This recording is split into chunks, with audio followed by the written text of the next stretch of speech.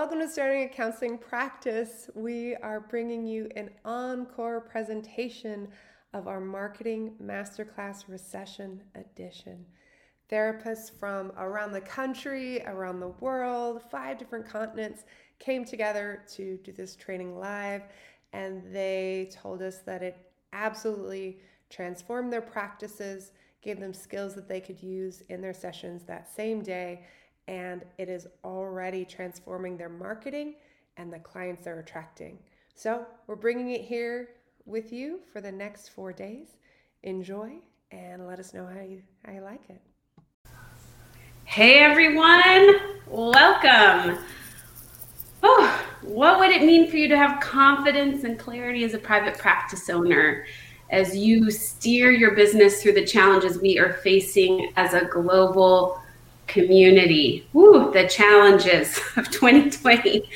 In fact, what would it mean if that confidence and clarity led you to taking action in your business through marketing ethically and responsibly so you can continue to serve the people who need you most? Ultimately, that's why you went to school, right? And dove deep down into your passion for helping people.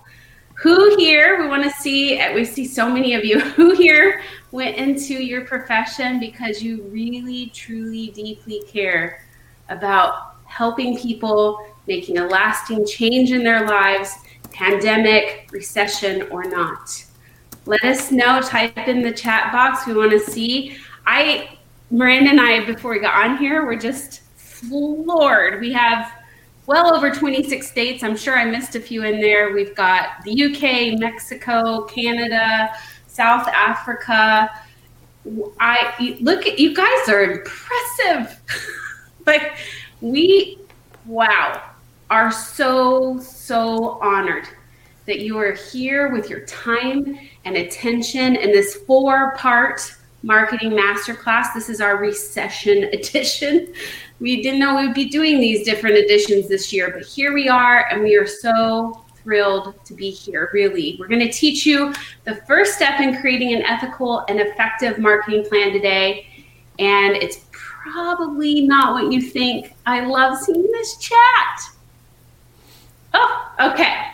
We know you're here because you want direction change and you want a clear step-by-step action plan, right? So you can take action right now in the midst of this pandemic, in the midst of civil unrest, in the midst of a recession. So whether you're about to start a practice or growing your practice, you're already successful, or you're in group practice, you're here because you want to have a practice where you not only get the phone ringing and people email you, but you want to see clients and get great outcomes. Yes, great outcomes while you continue to make an income that sustains a really good life for you. In this masterclass, we're going to break down what you need into 3 steps, and each step will be applicable to you. Plus, the solutions we talk about in this series aren't just to get you doing busy work. It's going to help you cut the amount of time you're working on your business instead of in it, so you can use your time living and enjoying your life. I'm Kelly Higdon, by the way. And I'm Miranda Palmer, and we are 2 therapists who built a cash pay private practice during the last Great Recession. And together we've been helping therapists across the world to build practices they love, getting real transformational results since 2010. This is the first in that series of 4 trainings, and we'll be teaching you how to create an ethical marketing plan for your private practice that gets the phone ringing from people who need you and what you offer, especially right now. We love to see all of you here who truly care about helping people. And we're here to help you create a sustainable private practice that can weather any storm, figuratively and literally. To make sure we don't have any laggy connections, right? We're all dealing with lots more people at home.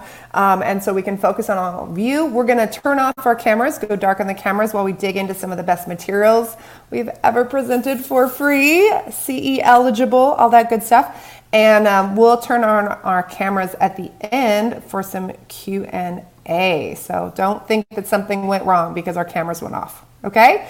So we've helped therapists create solid businesses that make it through hurricanes, illnesses, the recession, and other catastrophes, because now more than ever, when our communities are in crisis, they need mental health care. This is the time where they need support in managing the stress around them. They need your expertise. So many of you have reached out about fears and uncertainty about what the future holds, asking if their practice can even expect to continue through not only the pandemic, but this recession as well. What does that mean for your fee? How do you do this without seeming like you are taking advantage of people in an economic crisis? Having worked with so many therapists during this time, we have a lot of insight into what has and hasn't changed for marketing during this global pandemic. When this passes, and it will, we want you to come out of this as a stronger, more visible business than ever before. So the lessons that you learn here will be long lasting. You're here to create a sustainable business that can be present for the needs of your communities during this time and beyond. We want that for you. Your clients and your future clients want that for you, and we respect that's why you're here too. Are you ready to help people who need you right now, to be a light of hope to your communities and a place of refuge, service, and healing? Let us know in the chat box. We're inspired and energized by each of you. We do these trainings live because we've seen over and over again that we're bringing together people in community to fast forward growth. Check it out. So, the kind of uncertainty we're facing in this very moment is unprecedented. The fear, legit concerns, and worries you avoid. You feel it from your clients, your friends, your family. Who here is feeling all the things right now? And when those feelings come up, our gut gets confused, our vision gets clouded, and we can lose sight of where we're headed, especially when there are unknowns. Because we dig in deep, we want to address this first because we see it impacting all of you so much. At some point in the distant or not so distant past, you decided that you wanted to help people. You wanted to take people on a journey of change and growth and transformation. Take a moment and close your eyes right now, if it's safe to do so. Take a nice deep breath. And another. And think about the moment that you knew you wanted to do this. Maybe there were a few moments in life where you knew that you were supposed to do this work. Bring up one of those moments that you can feel deep down throughout your body. Where were you? Who were you with? What were you wearing? What visuals stand out to you? What was said? Bring up that moment in as much detail as you can and just breathe it in. Now notice what you feel right now when you think about that moment in history. How does your body feel right now? Your skin, your heart rate. What do you notice about your breath? Let that feeling seep into your body. Now take a moment, breathe it in, and open your eyes when you're ready. Now, more than ever, that spot in your body, that knowing, through this process of business and marketing, you cannot let it go. When you drop into the truth of who you are and what you were meant for, you will be able to take action. Maybe you weren't like me, telling people you wanted to be a psychologist when you were 5 years old, but at some point you knew. You started to imagine what life would look like, how your office, the kind of clients you would see. I imagined that I'd be able to deeply people, and I'd be able to pick my kid up from school every day and be present, something I didn't get growing up. I imagined that I'd be able to make a decent living and maybe even a $100,000 house. Like that was like the dream. I started grad school and a job at a nonprofit doing counseling within a month of each other, and I knew I was on my path. Yes, I had to let go of my great paying job with benefits and seniority for a cut in pay, but it would all be worth it. And then it started. The trial by fire. That first 6 months, I remember coming home at the end of the day, just curled up in the fetal position on my bed because I couldn't share. It's all confidential. It's private. So I just held it in. I worked 32 hours a week at the nonprofit, went to school full time, and I felt lucky getting paid $16 an hour as a supervisor of a program. I often scheduled 28 to 30 clients a week, and my lunch breaks happened when people no-showed or late canceled. I counted on no-shows for food. And on days when the stars aligned and everyone showed up, I just didn't eat. Is it surprising that I started experiencing burnout before I ever graduated? Is it shocking that I was going into debt while in grad school, even living simply?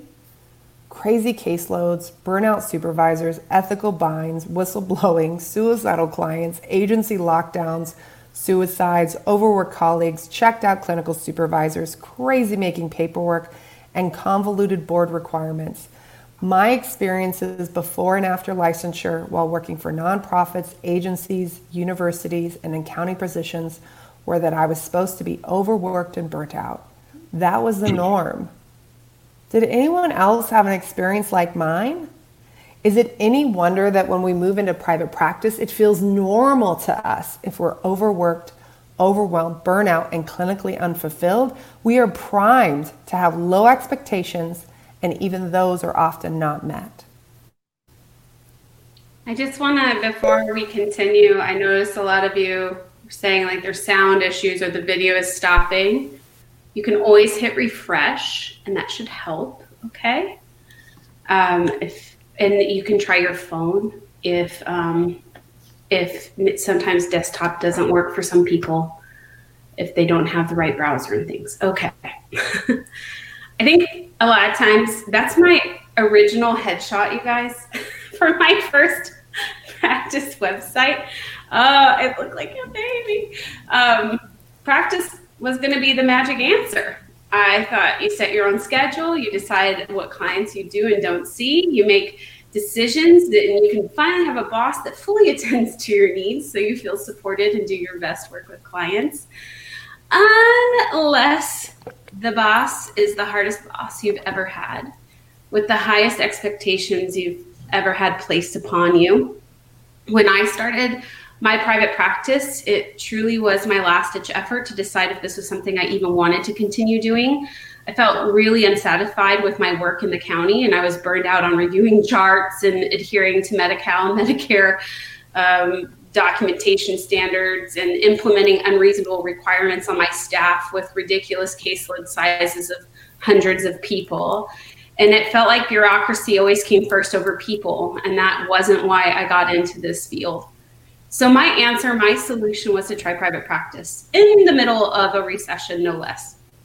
It was going to tell me if this was my calling. I wanted it to affirm my next step in my career. No pressure, right? How often do we demand these things of our business? Can you relate? And so if I was going to do this private practice thing, I was going to do it right, in quotes. I laugh at it now because what I teach is about how right is never an exact process applied across the board. But instead, it's this dance between what is best for you, your life, and your health, as well as what's best for the clients. But back then, I wanted to be sure to avoid mistakes in business that I could, as much as I could. And after all, I had a lot riding on this decision to start a business. It was either this or go back to school and change my career. And that kind of pressure came from nowhere but me. I guess you could also say it was some like generational trauma kind of pressure too. But I set the pace, the workload, and the schedule, and I dived into full-on workaholism, staying busy, anxious, driven, building a practice that would never seem to stop needing my attention. And honestly, if my clients saw me and how I worked, they wouldn't have recognized me. They'd be confused because the image of the person in the room with them was totally different than the person who is working on the business. Don't get me wrong. I loved my practice. I loved my time with clients. But I didn't love that I was choosing to sacrifice my health and mental well-being to get there. And I've talked to thousands of therapists, and many are like me, working hard and pushing, and I just want to say that I get it. So it's been a personal mission of mine to heal the parts that are harsh and unreasonable, and to become a leader with compassion. And it's why we are here to help you avoid a lot of the overworking, especially right now. You cannot afford, in the midst of everything that's going on, to overwork and sustain your health and well-being during this challenging time. It's time to get down to what matters most and to simplify your business so it continues to sustain you and care for your clients. So where does all the time go? You spend hours learning how to get your practice full, whatever that means. All the blogs, podcasts, webinars give you more lists, more to-dos, and it feels like it's never ending. And you could spend 100 hours a week and still not remotely do all of those things that everyone seems to think are essential to having a successful business. And then if you finally hit your stride, figure out your marketing, and people get in, you might realize there isn't enough time for food, breaks, bathroom, water, taking notes, marketing, bookkeeping, and all the things you need to run the business. Maybe you even realize that you don't have enough income to pay taxes, put aside money for retirement, and all the rest of it. So even though you're already tapped, you start researching multiple streams of income and passive income, hoping to find some magical way to make all the numbers work, only to find there's no magical passive way to bring in income with the time you don't have. The phone rings, you talk to the person, and some part of you says, this is not a good fit. But you got to take what you can get, right? And if they can't pay your full fee, you can slide down and negotiate, because something is better than nothing. Stress keeps rising, self-care keeps declining, and you are slowly starting to resent this work. Then you throw in a global pandemic in the mix, which we've been watching, for 6 months now, I think, or longer. It catapults the world into economic uncertainty. And when you are trying to give your eyeballs a break between sessions on the screen, you might be recognizing the pace that you had before was already challenging, but with all that's going on, it's definitely not doable. And the money issues that you've always had become even more prominent, making you consider whether you should even be charging for your services right now. We've seen that. A lot of you feel guilty for charging during this time. But before all that happened in 2020, you were starting to probably resent your passion and calling already. And it's not okay. You fast forward in your mind 3, 5, 10 years, and if everything keeps going this direction, you're going to have a chronic back condition. Your body is going to respond in a way that is not good for you. And you're going to feel like a husk of a human, or one of those burnt out, angry therapists that makes you cringe. What you dreamed of when you decided to be a therapist in private practice is not what you're living on a daily basis. You thought about being a therapist. You thought you'd be seeing clients, a transformation, ending sessions, feeling good about the work, going to trainings and building on your skills. You might be doing some marketing, but really you thought the majority of your time at work would be spent on your craft, the art of therapy. You wanted to make a difference in the world and do work that had a pace, a way of living that allowed ease in your life. But the truth is, the more successful you get, the more calls, the more clients, the more work you have to do. Little did you know you're going to be a bookkeeper, a medical biller, an assistant and scheduler, a marketer, a financial planner, essentially juggling managing the business while still trying to do therapy, and your time is getting squeezed. And while your attention is pulled in a million different directions, you start to doubt, is this worth it? Is this helpful? Am I really making a difference? Through our own practices, through consulting thousands of therapists, we just the answer to what makes a private practice truly successful, happy, and as full as you want it, whether you're solo, part-time, full-time, or in group practice. And guess what? The answer is not just replicating what you see the people around you doing, even now in the midst of the pandemic. Helpers and therapists are the worst paid master's degree and at risk for burnout, much higher than others. Odds are, if you just copy what someone else is doing, you're going to end up overworked, underpaid, and burnt out. It doesn't take you doing all the things to make your life or your business better. Seeing more clients isn't the answer to making more money either. Today, we're going to talk about the one thing you can start with this week today that can be the difference between a busy to-do list of marketing strategies and a cohesive plan that will change your profitability and your satisfaction without working yourself into the ground. This will take no additional time in your work if you are seeing clients. And I know that's hard to imagine, right? Okay, maybe you might spend, 30 minutes prepping yourself or up for the activity and sharing what happened if you want to enter our bonus Amazon gift card giveaway. But seriously, it's going to be minimal time, even if you go the extra mile. Just a little caveat, we have homeschool happening in the background too. So if you hear a child, that would be why. We know that there are a lot of you out there who are walking around feeling like an imposter or at least lack of confidence. You do your sessions, you talk to people about your practice, but in the back of the mind, you're burdened with shame about all the things that aren't getting done. Maybe you're doing your best in the therapy room, but there's a little voice that makes you wonder if you're good enough. You fight it though. You tell yourself this is success, but deep down you aren't so sure. But you've been carrying on in your business, hoping it'll all work out, but this lack of confidence and clarity about who you are and what makes you unique, it's impacted everything, even without you knowing. So we've also seen a lot of therapists these past few months doubt themselves as they transition to virtual work. I have to say our field is amazing. Within about a week to 2 weeks time, I'd say the majority of all of you move to virtual practices. We are amazing. But people didn't always feel confident about helping others in this way, even when the research and evidence shows that virtual therapy is effective. And we know that good outcomes in the therapy room, virtual or in office, listen to this, come from a therapist's ability to build a trusting relationship with the client. That attunement is what is necessary for change to happen, not your license type or your intervention style. But how you attune is going to be different across the board. Your style and approach is uniquely yours. But too often, when we don't know if we're enough, when we don't know how we specifically impact our clients, we don't know how to speak to it in our marketing. So we don't know how to align our business practices with our strengths, and we become neutral and kind of a carbon copy of other therapists.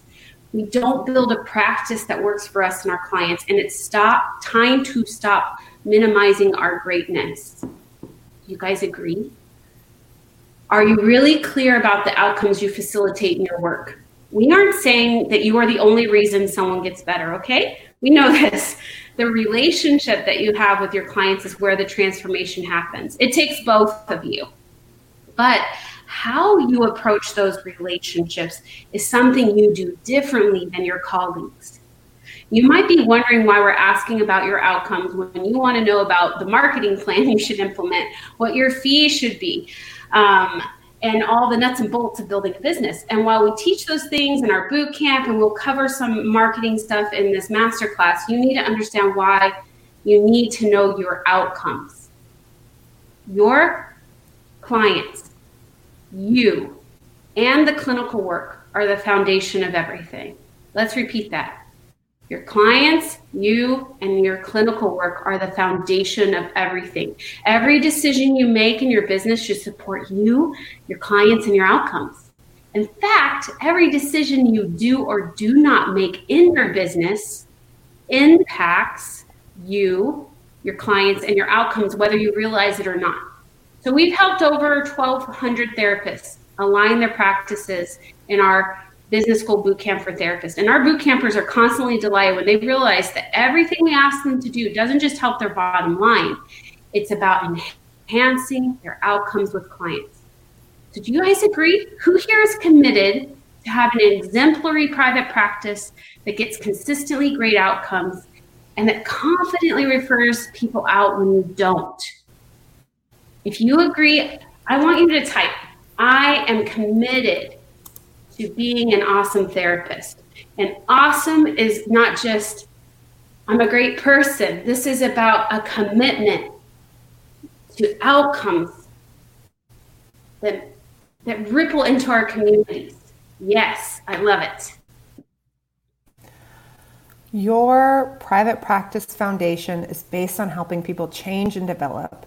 If your practice isn't doing that, no matter how many clients you have calling you or how much money you have in the bank account, you're not going to feel good in your soul about what you're doing. You got into this work to change lives. Scott Miller has some of the most thorough research out there about why some therapists consistently get better outcomes than others.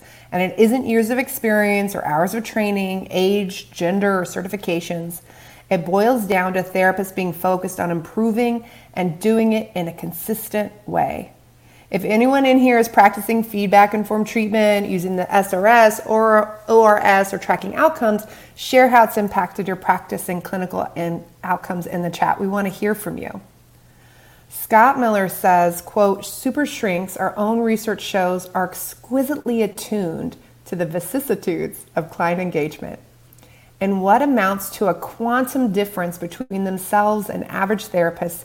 They're much more likely to ask for and receive negative feedback about the quality of the work and their contribution to the alliance. We've now confirmed this finding in numerous independent samples of practitioners working in diverse settings with a wide range of presenting problems. The best clinicians, those falling in the top 25% of treatment outcomes, consistently achieve lower scores on standardized alliance measures at the outset of therapy, perhaps because they're more persistent or more believable when ensuring clients that they want honest answers, enabling them to address potential problems in the working relationship. Median therapists, by contrast, commonly receive negative feedback later in treatment at a time when clients have already disengaged and are at heightened risk for dropping out. End quote.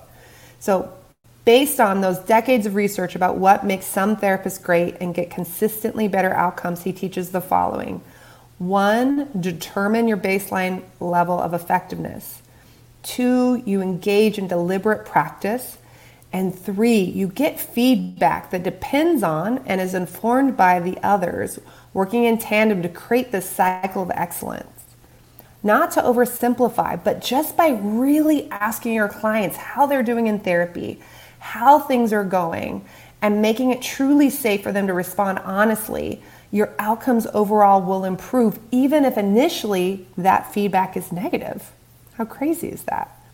The Journal of Brief Therapy found that providing therapists with real-time feedback improved outcomes nearly 65%. Who here would feel really great about owning a private practice that got 65% better outcomes than the status quo? Wow. We've asked thousands of therapists what they excel at. What do they do? Who do they do great work with, or even how they work? And have had thousands of therapists look at us blankly or heard long, extended silences over the phone. If you struggle to define what you do, how you're different from the rest of therapists, or where your magic is, you are not alone. But if you don't understand what you do well and how you work, how can you truly give informed consent to your clients? Informed consent isn't there just for some legal jargon or a checkbox item to satisfy some board somewhere. It's there so you can prepare your clients and convey what you know, building trust. I got invited to a breathwork class several months ago. A few friends who were growth-minded said it was amazing and to just go. I'd been to meditation and guided imagery classes, Wim Hof breathing classes, yoga, etc. I thought I knew what to expect. And then I was lying on a mat with 20 people surrounding me, and people were wailing and crying and screaming and yelling. I was just thinking, what the heck? Why didn't anyone warn me? Why didn't they give me a heads up? It's not that the class was bad, but for me, it was less beneficial because I wasn't prepared for the experience. I didn't have informed consent. Or what about that time that Kelly went to a brain spotting therapist? I have to laugh, I'm so sorry. And he didn't warn her that there would be a talking parrot sitting in on her virtual sessions, guys. A talking parrot. Your client, brain spotting challenging. Your clients don't know anything about therapy with you. They may know what they've seen on television, right? That's real accurate. Or what they experience from another therapist, but there is a lot of variability in our field. A lot. Like so much. We need to know how we get great outcomes so we can design a business and processes that support those outcomes. We need to know what we need from our clients so that we can prepare them to provide that. And our clients deserve to know what the expectations are. And even if you were confident about how to describe this work when you were seeing people face to face, many of our practices have been turned upside down, and we need to recenter, regroup, and get clear about what things look like right now. So outcomes can tell you things like how frequently your client needs to come in to get great results. It can tell you how long of a session is ideal for optimal outcomes, and that's going to be different amongst all of you. It could be more frequent, shorter sessions, or longer sessions, or more condensed intensive work. It's going to tell you what kind of homework or out of therapy work needs to be done to get great results. It will tell you how your clients experience you and what interventions make the biggest impact. The average length of time it takes people to reach the transformation they desire, how best to prepare clients for virtual sessions, whether clients get better outcomes from shorter, more frequent online sessions or longer ones. And remember, it's been shown to increase outcomes by as much as 65% to ask for and integrate feedback into treatment. That is a win-win-win, right? But what does all this have to do with filling your practice with private pay clients, right? I thought we were here for marketing or getting the phone ringing or filling up the clinicians that work for you in a group practice. It has everything to do with it. Marketing your practice during this global crisis and still creating a sustainable full practice that truly makes you happy requires that you attract the right clients that you and your employees can get great outcomes with, that you retain them until those outcomes are reached and refer out people who aren't getting great outcomes, and that you're attracting clients that you and your employees are happy to work with. Ask yourself, if a client isn't getting great outcomes, how likely are they to refer to you? How likely are you to get a referral from that same client's psychiatrist, partner, parent, when they see that client of yours is not getting great outcomes? If your clients aren't getting great outcomes, how energized will you be to market your practice? And how do you speak to what to expect in your informed consent and in your marketing? How does it impact the client when they stop therapy before they make progress? And what does all of this do to mental health stigma? How do you feel when someone drops out of practice before they make progress? Do you realize that if half of your clients that you attract to your practice stay a third of the time of your normal because they aren't the right fit for your practice, that you need to do more marketing and work harder to build your practice? Do you realize it takes way more time to onboard a new client than to retain and finish up therapy with a current one? Do you realize that you save yourself so much time and energy and stress just by bringing in the right clients, getting them great outcomes, and making sure they complete treatment?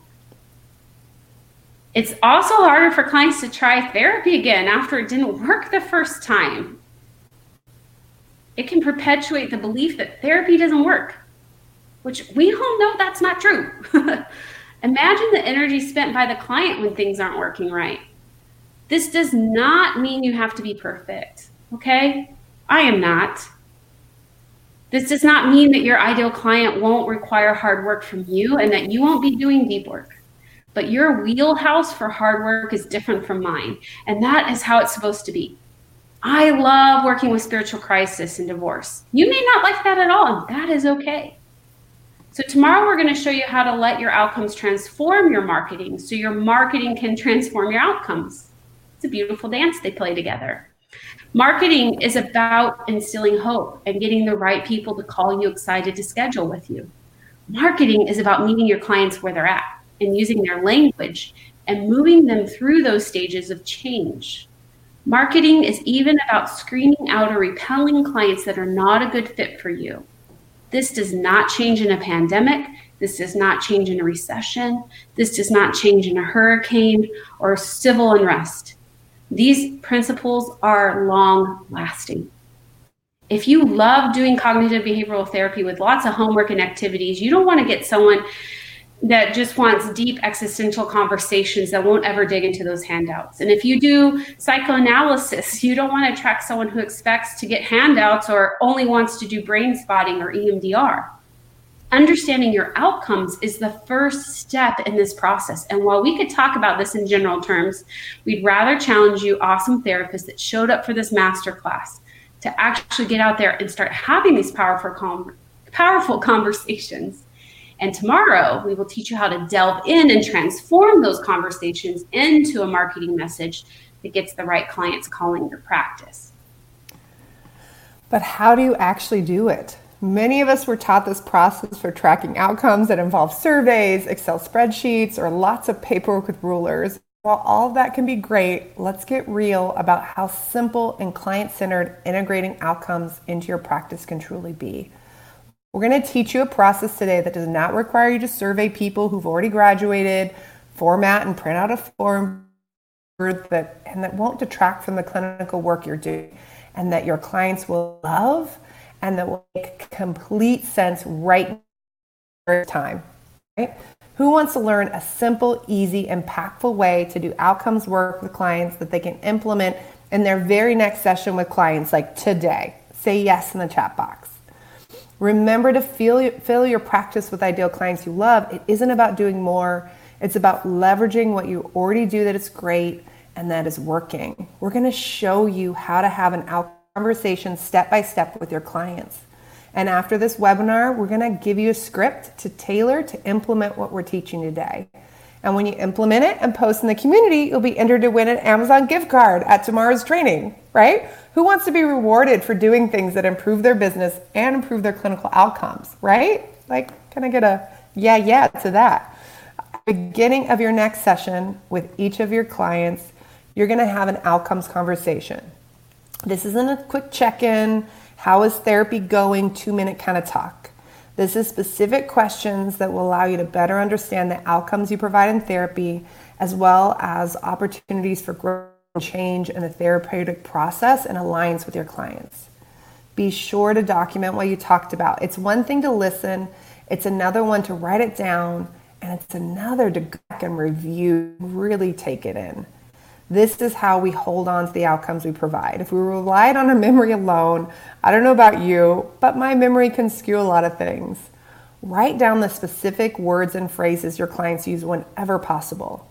After you have these conversations, you can go back to the notes and find patterns and themes. You can also schedule to follow up in 2 to 3 months to revisit the conversation again. So as you ask these questions, this is not an interview. It's a dialogue of shared experience. We want you to also share your thoughts and concerns too. And imagine how much trust can be built when you're honest about your experience as well. This is an amazing time to share in the celebration of the progress your client has made and to dig into creating hope for the areas that still need attention. This conversation helps to bring awareness of the progress that's been made by your client that you may not even be fully aware of. Have you ever had that happen? Right? It can also and should bring awareness to the areas that are stuck, that need attention, and the stuff that has not been coming up. Dig and probe enough to make sure you're getting deeper and really showing your client that you want, can accept, and can integrate negative feedback. It's even more important now that we are in telehealth, right? And if clients can't give feedback to you, that is also a clinical issue that needs to be addressed. We need that kind of trust.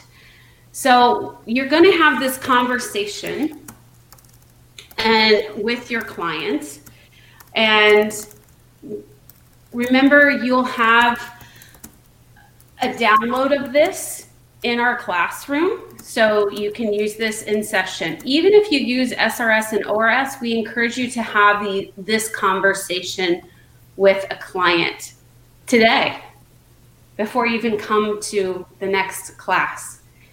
So some of the things you're going to ask: when you first came into therapy, do you remember what you were going through and what it felt like to call a therapist?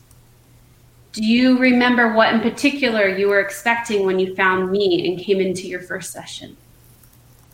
Do you recall what do you recall feeling during and immediately after that first session? What has changed for you since we've been in therapy together? What has it been like to come to therapy and be in this room together? What has been the most helpful part of therapy? What has been your least favorite part of therapy? Has there been a time when you tried to tell me something and I missed it? Or you didn't feel fully heard or supported? Is there something you wish we could change about therapy? Is there something I can do better to help you? Looking forward, Miranda, can you mute? What Yes. would you need to change for you to know that you were ready to graduate? Now, because we are in the midst of a pandemic, we want to add a few discussion points for you, and also as we face this recession. This, again, you can get these questions in the classroom, okay? There's a download. So there's like a whole worksheet. You don't have to copy the slide. Because of everything that's going on, here are some things to continue to ask. And these questions are always to the benefit of the therapeutic relationship. And it will give you more insight into how to communicate to your ideal clients during this time in a way that meets them where they're at. What does a typical day look like for you right now? What are your biggest pandemic or recession-related concerns? Where are you getting your news and information right now? What social media platforms are you using and how much time are you spending on each of them per day? Where are you getting your laughs from right now? What do you need more of in your life right now? And what are you most looking forward to once physical distancing is over? So when you do this conversation, you're going to write down the answers as part of their clinical notes and develop a plan with the client using your best clinical judgment to help them reach their goals. The questions you are asking during this pandemic will be rich with information. You can integrate into your interventions with your clients as well as information for your messaging and moving forward. So we'll put the link to the classroom where all of this is at for you to download. So have they been coming in consistently? Do you get better outcomes working with clients weekly? Look at recommitting to weekly therapy for 8 weeks and track progress towards goals over those 8 weeks and see if things get unstuck. Is there an area they really want to address but it keeps getting put on the back burner? Develop a plan to move out of crisis mode or hold them accountable to not avoid the topic during sessions. We want you to be responding to the feedback and to know and remember that you know how to do great therapy. Do they need more frequent therapy but can't afford it? Refer them out to someone who works with their budget. Now is not the time to assume and slide your feet all over the place. Please stop assuming. Now is the time to step up and serve, holding to the work you do best and referring out when it's clinically appropriate. Are they ready to terminate, but they're afraid to say goodbye? Then do 4 weekly sessions focusing on the fear of goodbye and leaving therapy and then terminate them. Are you both stuck? Schedule clinical consultation and take this information in to create a plan with some outside perspective. Pandemic or no pandemic, recession or no recession, whatever we are facing, we want to make sure our clients are progressing and getting what they need. It's okay if the focus of therapy is shifted right now, as long as it really makes sense for both you and the client.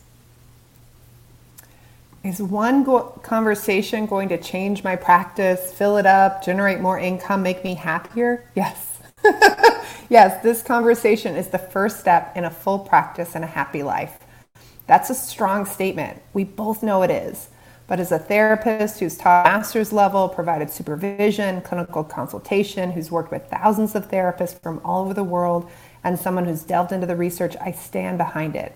If you want to have a practice that's full, happy and doing great work, this is where you start every single time.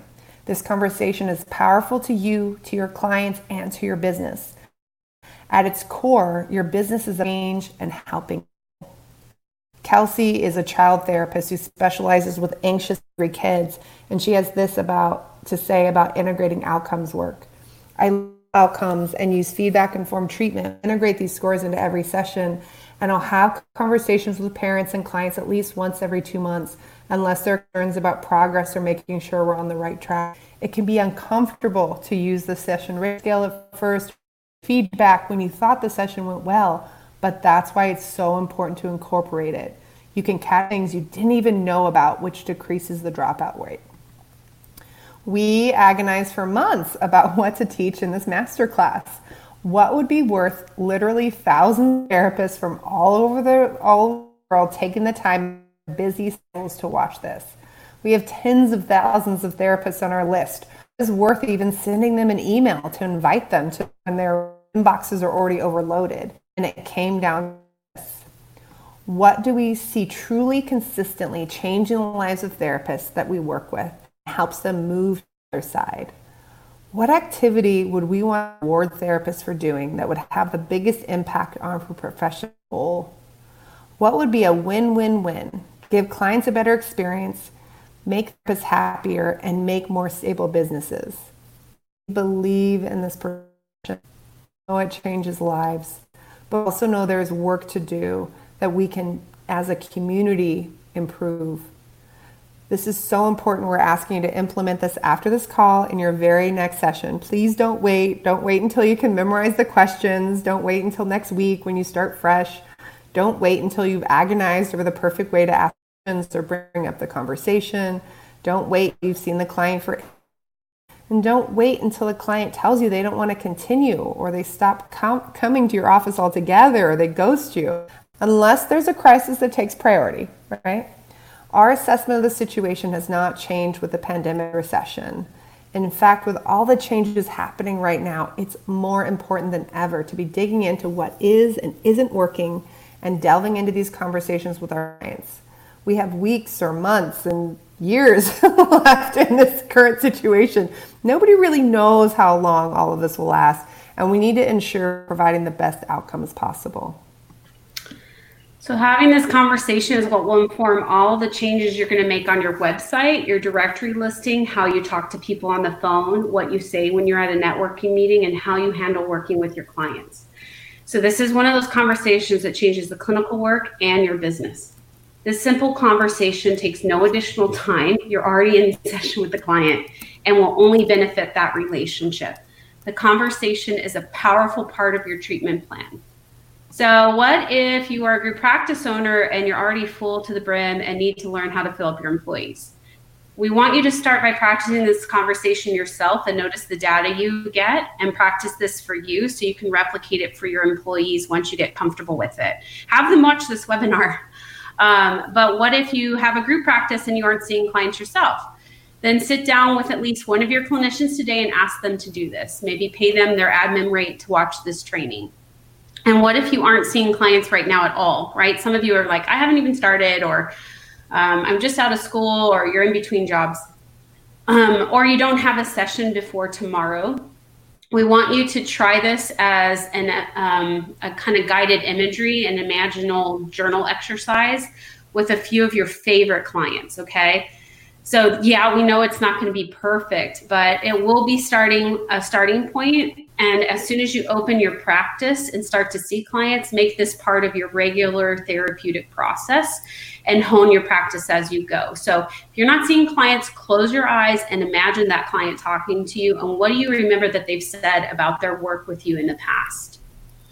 What if I'm already practicing informed treatment, feedback informed treatment, or using end of therapy survey, the SRS or the ORS? We say that's awesome. We love to hear that. We just want to challenge you to delve deeper into this conversation because we want to get some languaging too in order for you to use in your marketing. And it's just another way to do feedback informed treatment.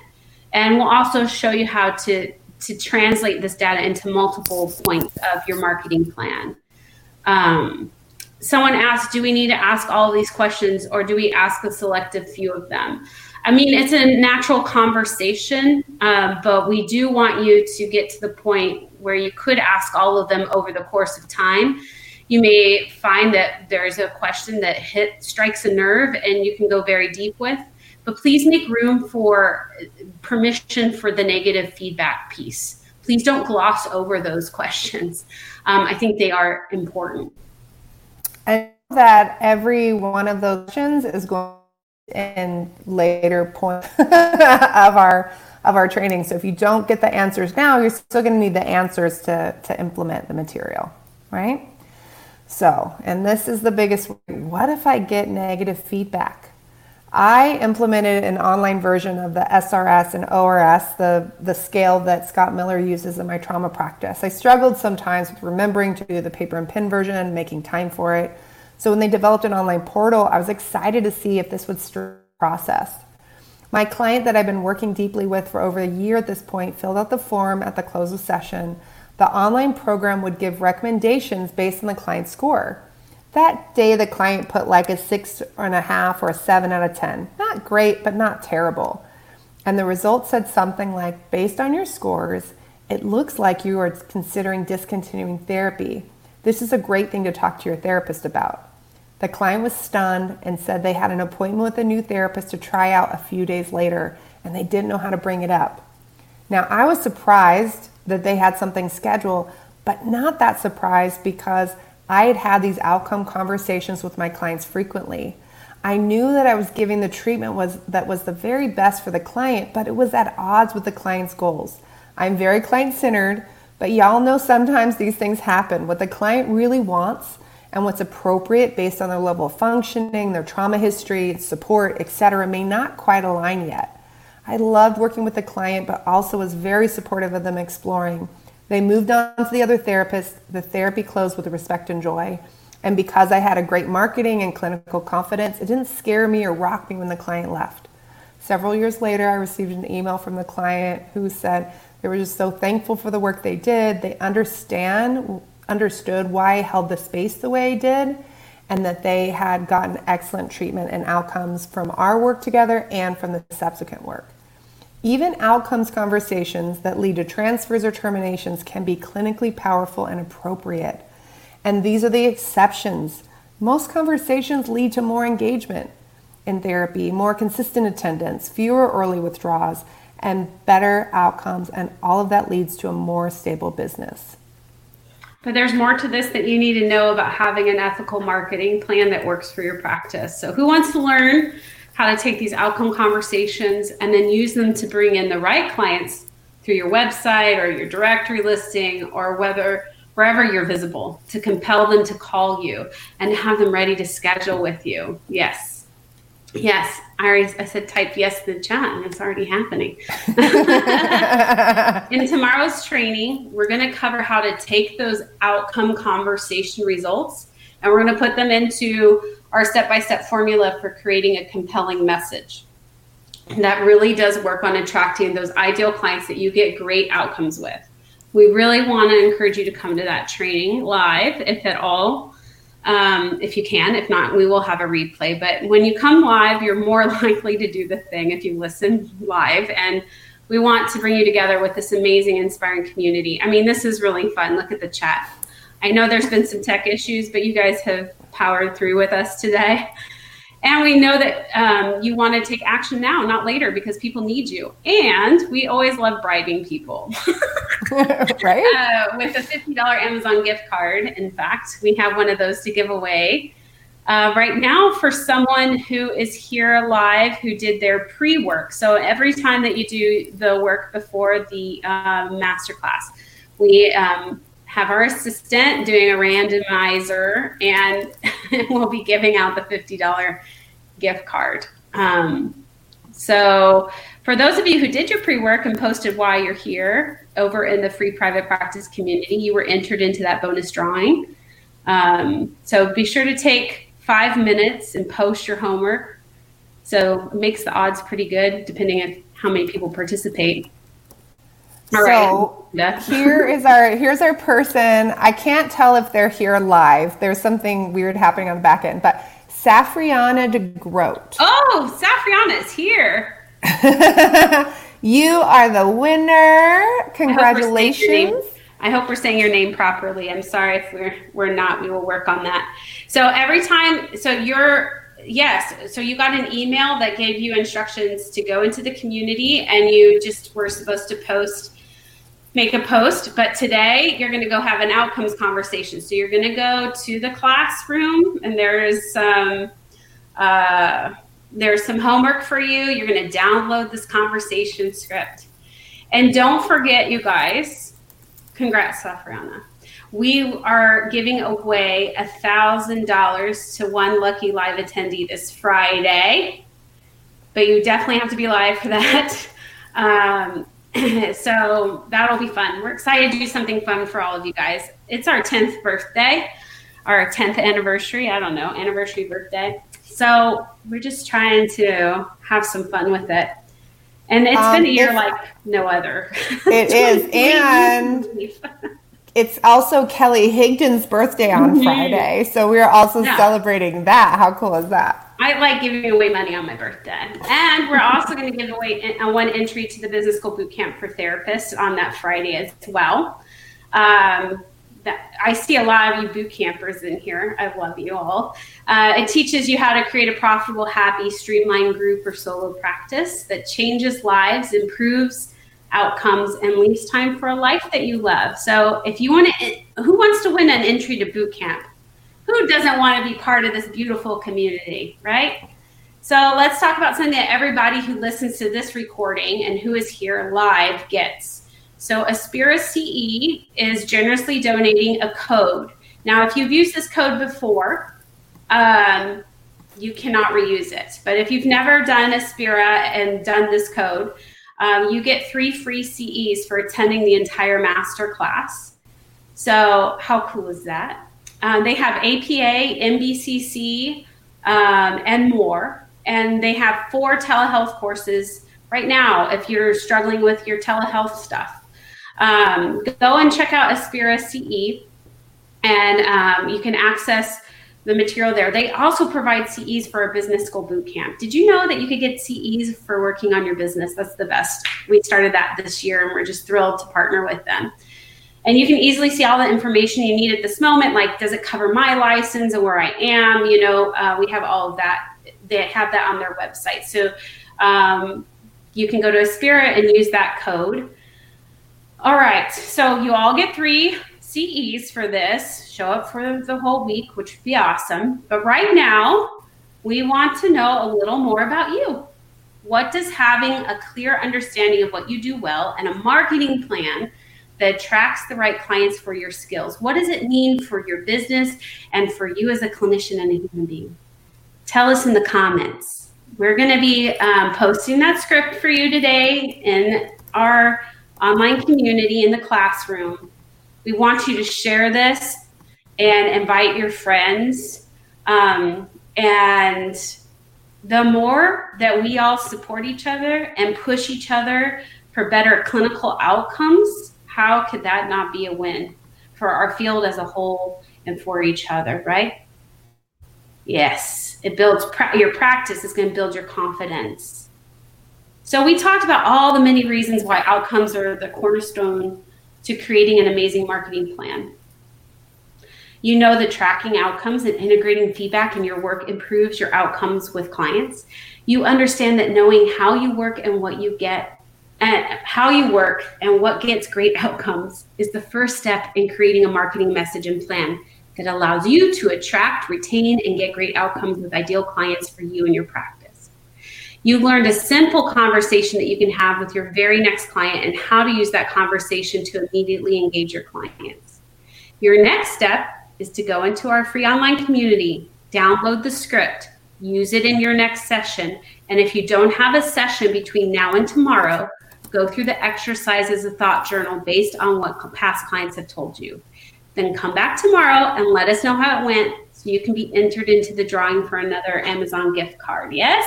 Yes. So, under the wire in an hour. If you got to go, we totally understand. We'll see you tomorrow. But we have some time to answer questions, which we are happy to do. We will give priority to questions you have about how to integrate these outcome conversations into your private practice. But we'll do our best to get to all the questions because there are 34. And I'm like, whoa. That's amazing. It means you guys are really thinking about this process. Yes. I love this. I love this is going. So glad you're recommending the outcomes research, right? It's so good for research, even studying your own performance. It's such a cool thing. Oh my goodness gracious, such a good day. So again, we'll go into these questions. As a new practice, I'd love to hear about attracting and securing clients. So as we said, the best way to attract and secure clients is to understand who you are, what kind of work you do, and how you do your best work. So start from this place of digging in to previous sessions or with any current clients you have so that you know who you want to attract and how they would describe themselves, and we'll show you how to translate that tomorrow.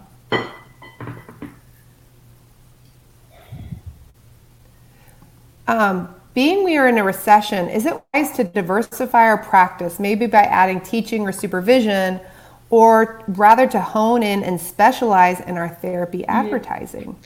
I really believe that before we add more, because when we add, we divert our attention and our energy, make sure that what you have so far that you've created is maximized, that you are doing as much, that you are integrating these outcomes, that your marketing is on point, that you understand what's happening in this first business before you add another arm to that business, because it can kind of distract you. That said, I will say for some of you, you do not have the privileges that others do, and you may need to have a supplemental job if you are in the process of shoring up your business and you don't have the resources. So I'm never going to say don't do this or don't do that. I'm going to always say it depends on your situation and what's best for you. However, we don't recommend adding in a product or something like that if the original hub of the business, the foundation, is not solid. It's going to make all of those other efforts 10 times more harder. Yeah. Grammar.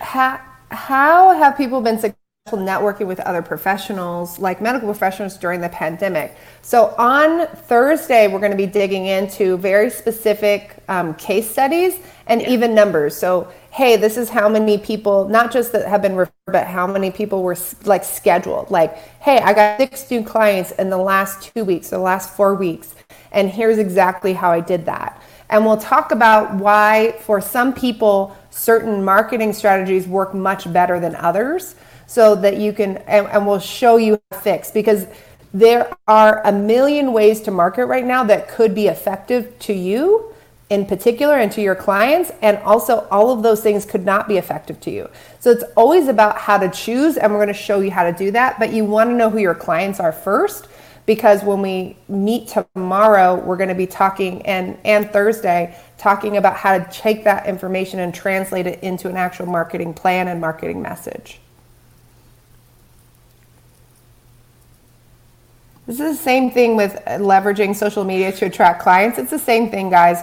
You really have to know who your clients are and where they're at to leverage. You have to have a clear marketing message. So we're going to be digging into marketing message and then how to determine where to use that marketing message in the next 2 days. The reason why we do this outcomes conversation is a lot of you are not speaking to the brilliance that happens in the room.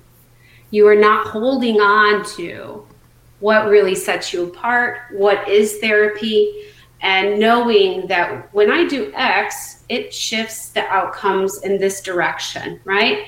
And when you start knowing that more, you can speak more confidently, and then clients can make better decisions, whether that's they find you on social media, a website, their doctor refers, or any of that.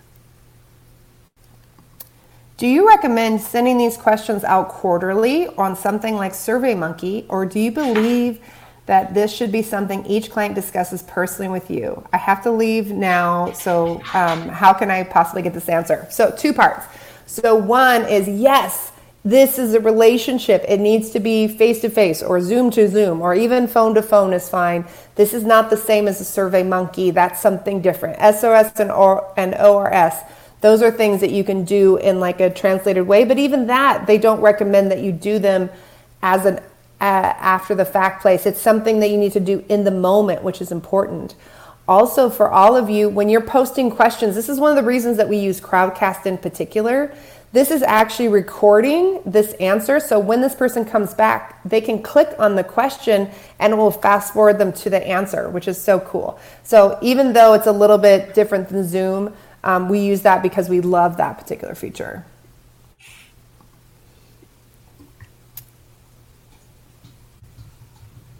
Let's see. And heading into session, where can I quickly download those questions? So there's a green button in the middle of the screen.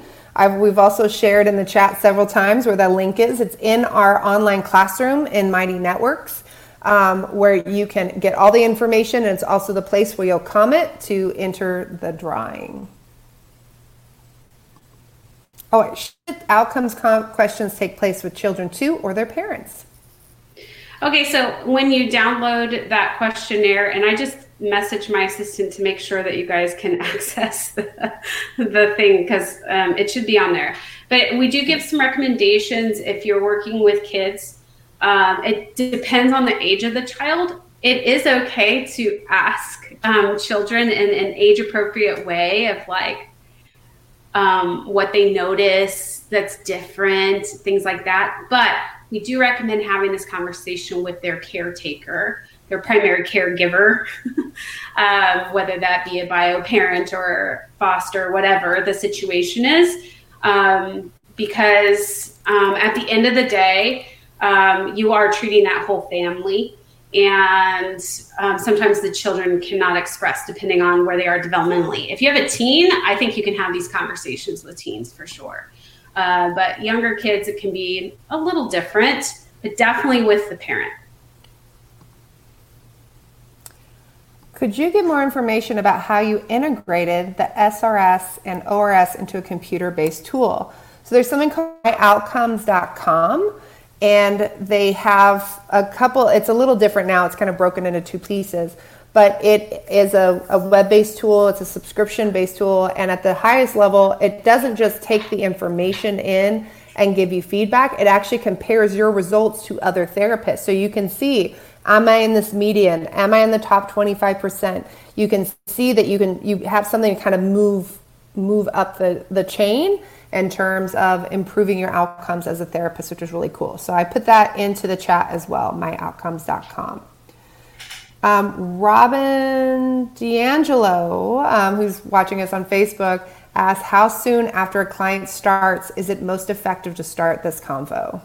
I really think that from the initial consult that you have with a client, you prepare them that you will be having this conversation, saying, you know what, the outcome of your investment in this work is very important to me. And throughout the time that we're meeting, I will be checking in with you. Now, if you have the SRS or, you use my outcomes or those kinds of things, you can tell them how that works. But we still want you to have the conversation. So I always like to do after the first session, kind of a check-in of what has this been like? What did you notice after the first session? I get in a little bit more of a shorter version after that first conversation. Then 6 to 8 weeks typically can be good, or a quarter, but depending how often you see people, 3 months max, have that conversation fully of saying, I want to check in with you. We've been meeting, 6 sessions, 12 sessions, sort of thing. Yeah, and I always ask the question at the end and give it time for it. How is this for you today? And is there anything we could have done or shifted to make today better? And I asked it in a very authentic way, and you'd be surprised how often clients would say oh, actually I was expecting more of this, and it gives room to have the conversation. But again, don't be afraid to ask that question. I still ask that question in my coaching sessions as well, because I find it to be so valuable. And finding out things like you were drinking too loud, or like you were eating a snack and it really bothered me. I want to know that, versus I have clients where it's not a big deal if we're sitting over Zoom and, I need a little snacky snack. So, and the other thing too is I always made it a habit at the next session to say, what did you notice after you left the office? In your body, and your mood immediately after the session. Yeah. So you guys, if you're trying to access the stuff and you've never been in the classroom before, our assistant has to let you in. And there's directions in each lesson of where to post and everything. So yeah, once we get through this first one, it will be so much easier. Yes. Now, I want to answer this question just for someone that's listening to recording. If you are having a lot of issues, Kelly's in a whole different place than I am, right? And I'm in a whole different place than she is. So if we can hear each other, right, and our assistant is in a whole different place that's watching over everything, our audio is all internet based. So we can all hear each other, the three of us in 3 different locations. So we know that like it's there. The issue is the internet where you're at. So if you're in a place where it's spotty internet, you're sharing with a lot of people, because this is something that is video based, you may want to find another place that has better internet for tomorrow. Or you may want to try hotspotting, or even putting in physically into your space. This platform, just like Zoom, is dependent on you having a decent internet access. Okay?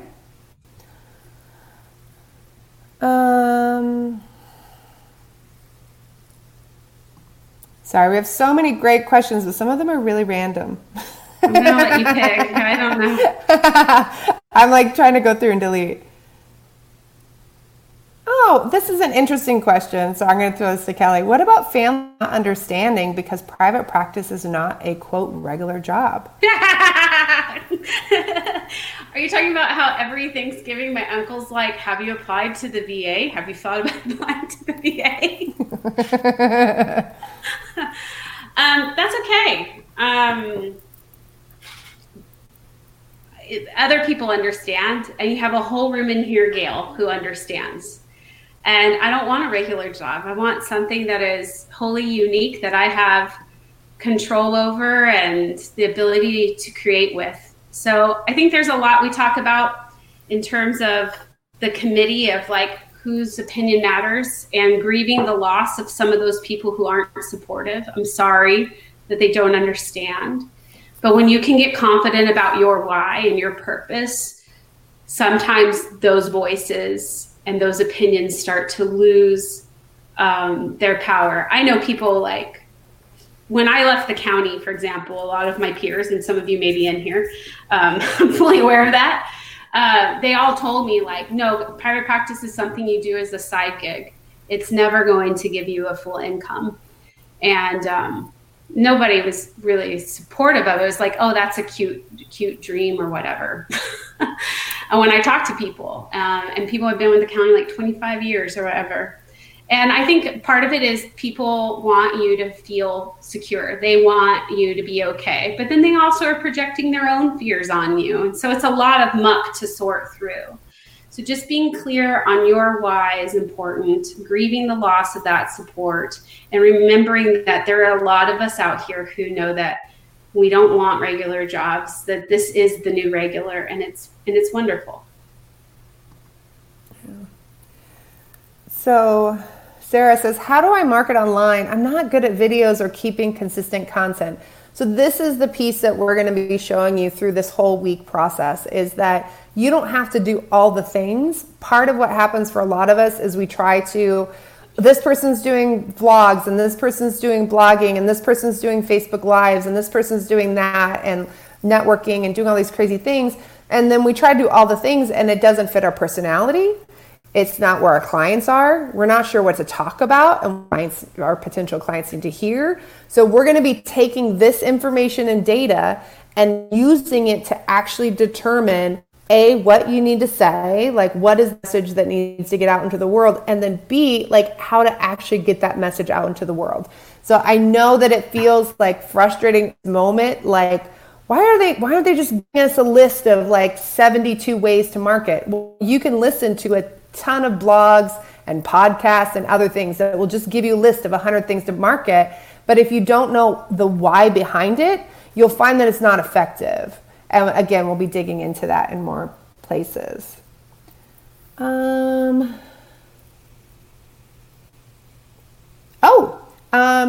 think this is a good question. So as we're talking about outcomes, is it advisable to get clients to write testimonials in exchange for a session, since we're just, like if you're just starting out, or even if you've been in session for a while? This is Clarita. I'm not sure where you're located, so Kelly will integrate that in as well. I will say some rules are changing in terms of testimonials, depending on your board and your licensure type and where you're located. But I would never do an exchange. There's a power differential there, and let your work speak for itself is my encouragement to you. If anything, I would be a person who I had in my informed consent, like, yes, you will see like my business located on Yelp and these other directories. Whenever you write a review, you are disclosing and you're revealing our relationship. That power is in your hands, but just be aware of what you're doing. And we would talk about that. So I like to personally, I just let my clients' experience and change in the world speak for itself to refer. And then I work on testimonials in terms of with my colleagues and people that I would partner with in a professional level. Awesome. And for those of you that have to go, like, we love you, and you can always come back and listen to answers as well. I have a complex PSD client. We've been doing regular outcomes questions. The client has been stating that they're noting good change. My sense is we're in the middle of things. At the last she brought up some new issues. How do I approach chasing focus? She said, this is going so well. Can we now work on this? Or is that going too long? So this is obviously a clinical consultation question, but I think this brings up a good point of, is it okay when you're doing these outcomes conversation, if more material comes up, to shift focus? Yeah, it's okay. This actually often happens when people's progress and they feel the progress, and you get to a point and you wrap that up, that they say, you know what, I'd really also like to work on this. This has been so beneficial for me. And so then you sit and kind of recommit, make the transitions that you need to make transition, and dig into that other piece. Sometimes those transitions mean transitioning out to another person, but I worked with clients for years. I'm sure Kelly did as well. That is a natural thing when you built that relationship. When we refer out, or when we stop therapy, is when people stop progressing, or when they're using therapy for something that it was not meant to be used for, right? Therapy should not be, go ahead. Oh no, I think it's the other thing I wanted to point out is sometimes clients may want to do something, but you may have outcomes information that shows. For example, we have clients track their retention rates in boot camp. And I have a client who discovered on her co-parenting counseling, so these are specific service, that they never made it to the 6th session, that they would drop out around 4 or 5. So what we did is we changed the informed consent to say, in order to get through this it's a court-ordered kind of thing. They need 8 to 10. It's going to be a 10-session process. Around session 4 or 6, you are going to want to drop out and quit. And the moment she started doing that in her informed consent, her retention went way up because they were prepared and they knew what it took. So this is a question too of tracking your outcomes and knowing, like, hey, you're going to feel good. And you may feel like, why are we still talking about this? But in my experience, if we are to change, regression could happen. So we're going to stick with it 2 to 3. So there's a little bit of that conversation too, of like, if you know your clinical process. Does that make sense? I think so. Yeah. I just tested the link. Everything is working. So yeah. So when people are saying the link doesn't take you right to the free PDF, so the link takes you into the classroom. You do need to be logged into the classroom. So if you haven't logged in today, if you haven't made an account, you will need to make an account. Once you log in, if you click the link again, It'll take you right to the whole information. Now we have it so you can download not even a PDF, it's a Google Doc. So you can actually go in and tweak it and edit it for yourself. You can make a copy for your own records and keep it there. We found that those work way better than PDFs for your needs. So you're not having to recreate the wheel. But you'll also see you don't even have to do that. It's right there in the homework assignment as well, in the content. So we have two different ways. You can copy it into Google Docs. You can just see it. You can copy and paste it. Like there's 1,000 different ways to do it. But do make sure you're logged in there. I have to run to the restroom. Like terribly. So Kelly's going to take over with questions for a second. Okay, I just can't hit record on them. So the homework is in the link. See this green button that's below our faces? If you click there, join the classroom. It's totally free. It has all of our other trainings in it too down the road if you want to do those. But that is where you will get the homework. All right. So there is a question posted. Let's see. If you haven't seen clients yet and are just graduating from school, how can we learn about our outcomes? So I would think if you are graduating, you've at least had some practicum experience, Peter, and in that practicum experience, reflect on what clients have said about you and their experience in session. You can also talk to supervisors to get a sense of what they feel about you as your strengths or areas you need to work on as well. So having conversations in your practicum and with people who know you clinically and have worked with you in a clinical way. Jennifer, let me tell Miranda what I just did. I just answered Peter's question. So if we haven't seen clients yet, if you want to. Hey, Peter, the answer is right before this. Sorry. Yes. Jennifer, can you post your question in the question section? All right. I have a website that is pretty comprehensive, but I can't attract any interest. As we go through this process, you're going to get clarity tomorrow as to whether the message is really connected. And then on Thursday, we'll be digging into things that'll be real. So one, we'll be talking about how are you getting your message out? So just putting a website, just one piece of it. And the second thing that we'll be doing is you're going to be doing an assessment where you're going to self-assess what's happening with your website and your online marketing, and you might actually get some very particular clarity because just putting a website up is not the piece. But we will also be sharing some stories of like people who've done websites and in 6 weeks they're getting referrals from it. So it's important to like understand the nuance of the technology behind all of that. I think it will help. I think it will help restart my practice since the pandemic began. As a long-term therapist, any suggestions about how to reboot? I don't know if that means a complete, like, I'm just starting a business, or it just means I need to feel refreshed. I was kind of curious too. So Myrna, maybe you can let us know, but I think there's a piece of, honestly, whether you're starting fresh or you're just rebooting, this is the place to start. Start with those clinical outcomes, sit down, do the journaling exercise, or if you're working with clients, do this exercise. This is going to give you clarity on what you're needing. We also have other trainings. We have a private practice challenge in that classroom as well that can help if you're just kind of starting from scratch or need to do a full reboot, going through the process. But yeah, start here. Start with the clients always. Oh, she would like to feel refreshed. Yeah, I think, like I said, what happened to me clinically is you just kind of get in this routine, and this can help break that routine, if that reflection. I mean, when's the last time you really reflected on your work and thought back to all the people that you've impacted? I think that would be very powerful, Myrna.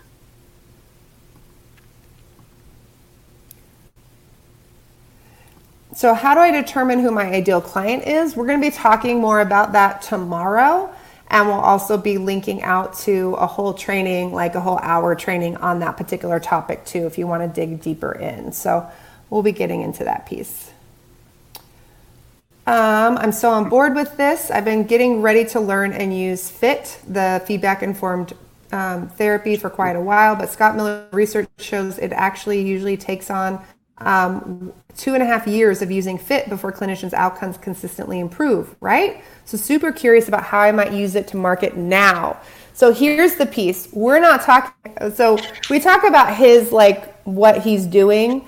We're basing this on our, like, taking his, like, big research and then how we've been teaching this anecdotally with our clients and clinicians, people that have come to these marketing masterclasses, people that are within our boot camp, and seeing how they are reporting feedback from their client while this is, like, impacting and making shift and change right now.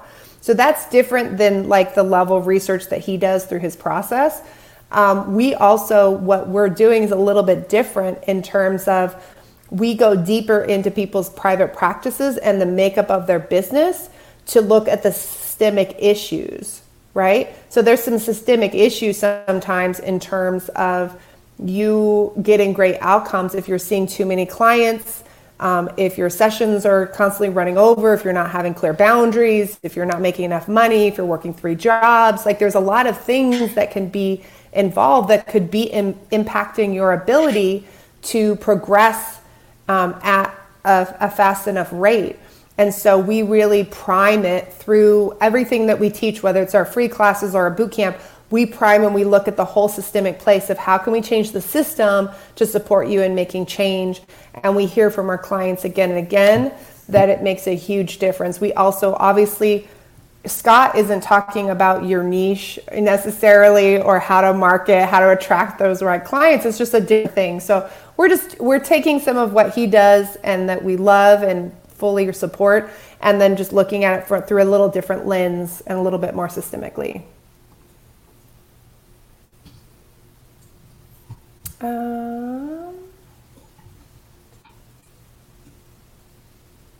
Oh, this question, I probably, our admin was out yesterday, so I was manning the emails, and I probably sent this answer out to like 50 times. What if I have a session during one of the scheduled live things and I cannot be there live? Totally okay. Everything will be recorded. You can access it. The one piece is you can't win the $1,000. You can't win the boot camp. You can't win the Amazon things. So if you are going to reschedule a session, I would do the Friday one. What other questions on here do you want to, I know we just have like another minute. What do you want to do as the final question, Kelly? I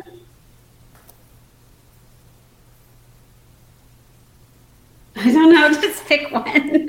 Okay. What is the homework if you're not seeing clients? I already answered in the chat on that one. Perfect. If you've seen clients in the past, you do a reflection exercise. You can also speak with clinical supervisors to get feedback on what they see in terms of your skills and outcomes, but do it as a guided kind of imagery. Yes. Okay. So, yes, I saw a question just in the comments of, will the comments still be here? Yes. So here's this kind of funny thing that I will say that's a cool thing about this series. It's all kind of here at this link, and each day in your email, you're going to get the link for the next day's training, but there'll also be a thing at the bottom saying, hey, if you missed something, here's the link to yesterday's training. So if you have to go right now, you can always go and click on that link and go back and see the comments. The comments will be up and around for the next like month or so because there's so much great information. So what did you get out of today? Like, I want to hear inside of the chat, how was this impactful? Was this something like, was this what you always didn't know you really needed through that process? We would love to hear from y'all about that process. And again, click on the link. There's a little green button where you can click to go into the classroom and grab the information. If you're super duper stuck, you can help@zinnyme.com and our admin can get back to you. And no, sometimes it takes a minute. So don't be like, and I didn't get a response within 2 seconds. We're a small company, guys. Like, we're a small team. Yeah, it's us and like another person. And like, we're just real people that are both homeschooling our kids. This is my son's first day as a freshman in high school. So I am super excited to go and like peek and see how he's been doing. We did a bunch of prep last night. We're real people living in a real issue with like shutdowns and what have you. So we're going through that process. So thank you guys again. Thank you for being here. It was a blast. See you tomorrow. Go do your homework. Have those conversations. Let's give you some money for Amazon tomorrow. So post in there. Help at Zinnie Mae if you're totally stuck. Otherwise, we'll see you tomorrow. Bye. Bye, guys. Thanks so much for listening. Hope you go and check out the show notes to go and get all your freebies, downloads, and to join our free, amazing private practice community. It will be so lovely to engage with you there and get to know you and your practice and how we can help you take it to that next level.